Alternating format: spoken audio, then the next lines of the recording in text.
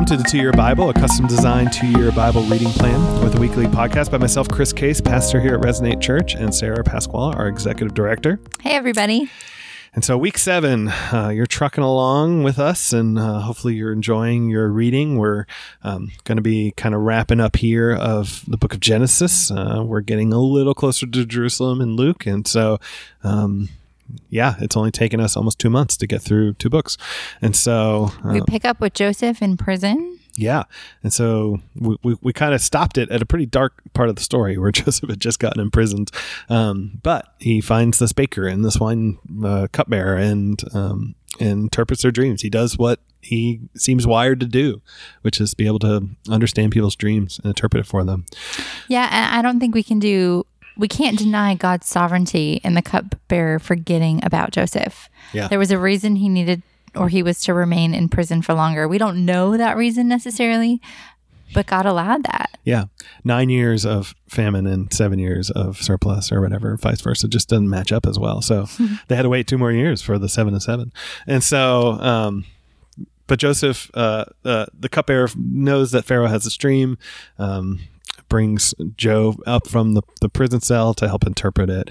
And I find it really interesting, and maybe this is in here, maybe it's not, but all the magicians of Pharaoh, all the people who do interpret dreams for him, seem to not be able to figure this dream out.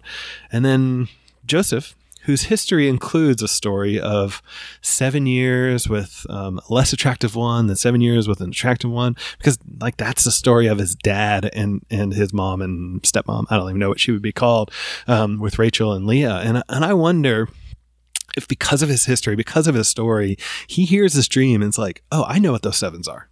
Those 7s make sense to me because I've seen this before with the 7 ugly cows and the 7 fat cows, or this is like my family. And so he's able to interpret based upon his own experience and history, but maybe not. I just think it might be there. I think it's really interesting. I think it's a neat connection. But worth considering. Here's the good thing. Joseph is blessing the nations through who he is, through his presence, through his giftings. He is finding a way to bless Egypt and in turn bless all the other nations who will end up in famine and be drawn to Egypt in this process. Yeah. And despite, a young adulthood of deep, deep suffering, Joseph continues to point to God. He hasn't given up on God. He hasn't rejected God. He trusts God. Yeah. He's constantly saying God will do this and God will do that, which is great. And then the famine hits. Joseph's brothers need some food, and they head down to Egypt to go figure that out. They leave Benjamin behind. Certainly, Jacob is still kind of playing favorites. The 2 kids from Rachel are definitely get preferred status in the household. But they bow down. The dreams that Joseph spoke about are all starting to come true in the story. Yeah, and I think you can see here in this chapter how guilty his brothers feel over what they did to Joseph. I mean, it's been decades since they've interacted, and they are still thinking anything bad that happens to them is because they're being punished.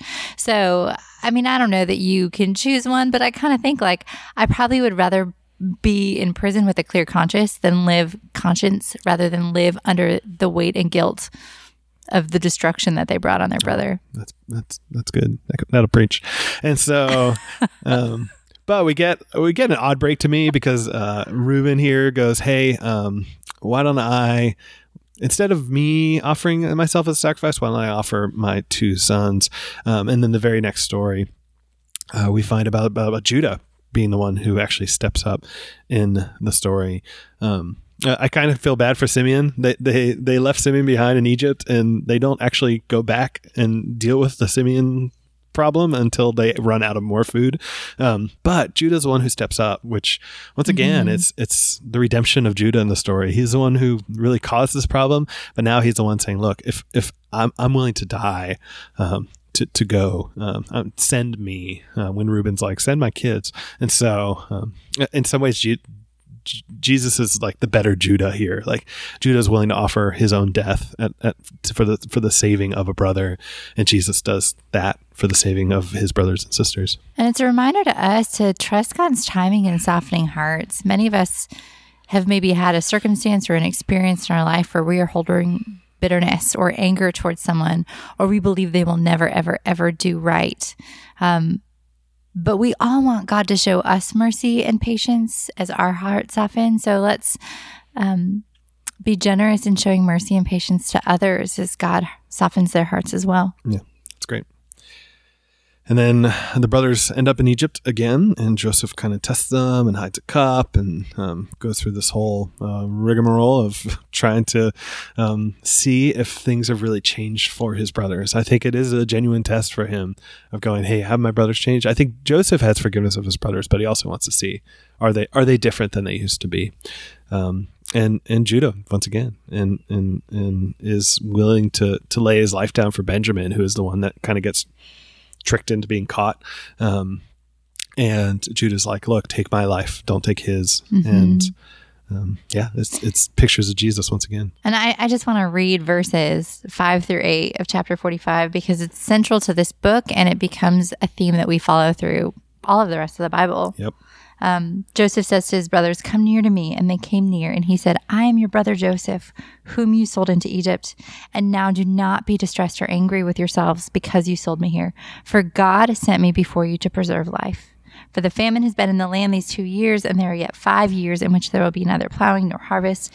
And God sent me before you to preserve for you a remnant on earth and to keep alive for you many survivors.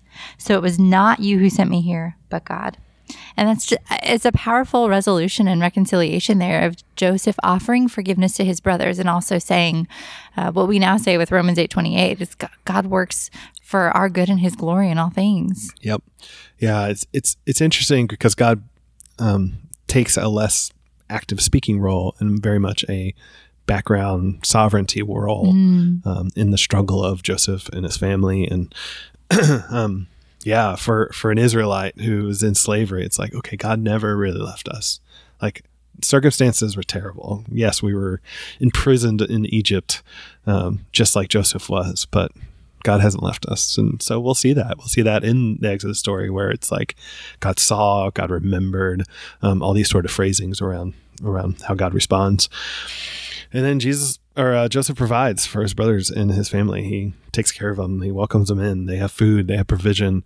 And Joseph uses his power, his position, his title, all that to provide salvation for his brothers and forgiveness, which, I mean, that's Jesus all over it. Again, Jesus is just the better Joseph who provides for his brothers and sisters. He provides forgiveness for them and salvation in a new kingdom in some ways. So, yeah.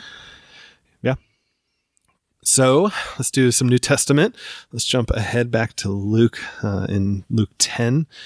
So last week, or I guess 2 weeks ago now, you would have read Jesus' kind of final wrap up of that week. They celebrating that some people's names were written in heaven and all these kind of things. But I think he keeps kind of going with that idea where he thanks God that some eyes were opened and that. But it's interesting because the way he uses this language, I mean, there's various things that point towards a Reformed theology, and we'll deal with those particularly in Paul. But like some of Jesus' sayings, there's no way around them. He basically says, "No one knows except those who are chosen by the Son." And there's something about salvation being in the hands of Jesus and at his revealing, opening eyes, allowing people to see. They're in his hands. But yeah. Yeah, and Jesus says things specifically to his disciples versus other things to large groups of people. And I think part of that is to prepare the disciples for what's to come after he's resurrected and ascended, and they're the leaders of the new church. Mm-hmm. But then Jesus teaches a fairly well-known parable, and a parable that we name whole ministries after around this world. And so the parable of the Good Samaritan. And a lawyer comes up asking these questions. And he's asking actually fairly common debate questions, things that were debated amongst teachers and other lawyers and how people interpret the law. And Jesus turns it on him and is like, well, how do you answer that question? And then he answers in a way that follows a pretty popular rabbinic camp at the time. And then Jesus does something a bit abnormal from that point on. There was a common storytelling where you have the same parameters in order to kind of interpret the story and see how different teachers interpret. And so there was a common story way of telling a story where there was a priest, there was a Levite, and then there was either an Israelite or a Pharisee in a storyline. And the priest and Levite usually do the wrong things, and the Pharisee or the Israelite do the right things.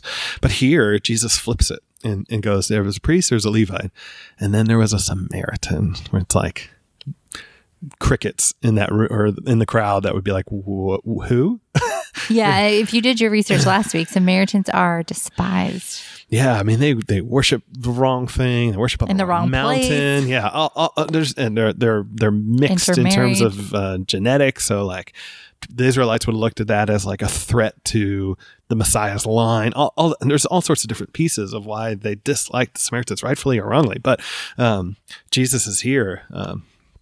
Elevating the Samaritan as sort of the hero of the story, the one who they would have hated. Their enemy is the one who is showing neighborly love towards somebody else. And not only that, but like, I mean, this is another great Jesus tie-in. Like, yeah, so we see that we are facing a certain death until a man who was rejected by the Jews brings healing and leaves a deposit to keep him in care, and he goes away and promises to return and pay his debts. That's Jesus. So we interpret this in two ways, and one is that Jesus has done this for us. We're the person dying at the roadside, and Jesus was the Good Samaritan. And on the other side, Jesus says, go and do likewise. We are to look for those who are on the margins, for those who are forgotten, for those who are dying in their sin and also just uncared for, dying because of social justice issues, and care for them. Yeah. Sacrifice ourselves to help bring them to health and to salvation. Yep. Yeah, the answer to who's my neighbor is not the person that lives next door necessarily. No, and it's Jesus answers how to be a neighbor. He doesn't answer who your neighbor is. Right. And the judgmentalism still the lawyer where he's like, the one who showed mercy. He doesn't even say the Samaritan. Yeah. He's like, I can't even say the name. Say the word. Yeah. It's interesting. And then Martha and Mary, which I would argue is probably more about heart postures than it is about the fact that Martha's busy and Mary's not. There's Mary who's listening to the teachings, but the way Martha's described, it's less about her busyness, but like Jesus points out things about her heart. She's anxious, she's troubled, she's distracted. There's something about her attitude, and not the fact he doesn't go, why are you so busy? It's like, why are you anxious? Why are you troubled? That there's something about her heart that's just not matching up. Yeah, I feel like a lot of women's ministries and churches in general will preach like, be a Mary, not a Martha. And I think that's a misunderstanding of the passage. We all have different gifts to use, but it's about our heart posture and who we're serving. Right. And it is important for us to sit at the feet of Jesus. And that was a posture of disciples back then. So what Jesus was doing was giving a tremendous amount of dignity and invitation to women who in other areas and circles were not allowed to be learning at the feet of rabbi. So he's very, very countercultural here and inviting women to have equal place in learning alongside men. Yeah, absolutely. And Luke certainly wants to highlight those parts of the story. And be a Mary, not a Martha. Yes, be a Mary, but not in the way of busyness versus not. Yeah. Right. Yeah. Because Maria is certainly highlighted as the good versus the bad, but yeah, don't have the anxious, troubled heart. And then Jesus teaches the Lord's Prayer here, where in Matthew this would have been during the Sermon on the Mount, but Luke has it right here. And there's some other ancient traditions that Jesus might be using as part of the Lord's Prayer. There were ways that people prayed in sort of liturgical synagogue settings, but I think the simplicity is Jesus is like, look, just pray. I don't think he gives us a difficult template. It's a pretty straightforward prayer. It's not the most complicated thing to interpret, and covers some of the major points of how to pray. Like address God, think about God's holiness, talk about God's kingdom, talk about God's provision for you, understand forgiveness, and understand like sanctification in the process. And so like that covers a pretty wide breadth of the Christian experience, and Jesus teaches them to pray that way. And then he includes this kind of follow-up statement of asking and knocking, and I think the little parable there, I think, is simply to say, so just pray, like be direct, ask for what you need, and even more importantly, reminding them the one you're talking to is like a good father, like it deals with a little bit of how we approach God in prayer, like. Even in the Lord's Prayer, you address him as Father, but you also talk about his kingship, like he's a dad, but he's also the king, like. All the different ways I think that make sometimes prayer like there's a very personal, with boldness, confidence, we can approach the throne. Like there's some of that, but then there's a reverence. Also the king. Yeah, he's also the king, the creator, like the sovereign. Know who you're one. Still talking to. Yeah, and this is another reminder that we need to know Scripture if we're going to ask according to God's will. You have to know what God's will is. You can't just decide it because you feel it. Yeah, when you say thy kingdom come, well, what's his kingdom about? Well, he's told us in his word. And then we get these people accuse Jesus of driving out demons and doing so in the name of demons, which is that much more confusing. And Jesus points out, hey, that doesn't line up. Like, the demons aren't in civil war with each other. That doesn't even make any sense to what you're accusing me of. And then he gets into this conversation about stronger man, which Jesus is the stronger man. Like that's also not the hardest thing to interpret. There's Beelzebub, or maybe it's tied into Baal. Like, he is stronger than any demonic force out there. And he's making that clear. Like, he is the one who is the strong man, who is bound, can bind demons, and has done so. But then there's an interesting tie-in between all these little sections, because we're going to get to the section where he's talking about now, like, when you drive out demons, but the house is empty, and when they come back, and maybe like that much worse.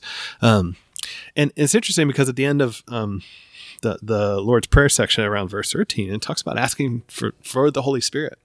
And I wonder if that is all tied into the same theme of like, look, Jesus drove out the demons, but if we don't fill the empty house with the Spirit of God, it's going to be problematic. And Jesus like, ask for that. Ask for the Spirit's filling. Ask for God's presence. Like, that's the goal here. Driving out demons only accomplishes so much, and it may actually make things worse if we don't fill what has been driven out with the presence, with the Spirit of God. And it's such an important piece, I think. Yeah, and I think it's good for us to remember as we fight sin, there's a place for discipline and not putting ourselves in the position of temptation.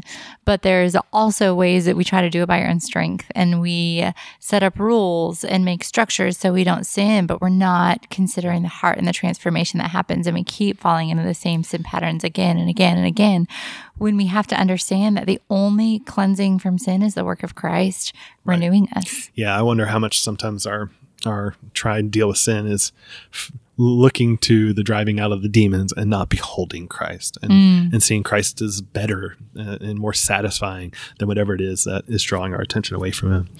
Yeah. And then there's this the section that Sarah and I got some good laughs out of this woman just kind of shouting out in the middle of the crowd around Jesus's mom and how blessed she is. And so I just imagine like the rumble of a whole crowd following him and her just yelling out is like, blessed is the womb. And then Jesus kind of responding to her, blessed rather is the one who does what I tell him to do. And so it's such a little weird moment, but it is a fulfillment of prophecy. I mean, we hear about Mary that people will rise up and call her blessed. And literally someone has rised up and called her blessed in the storyline.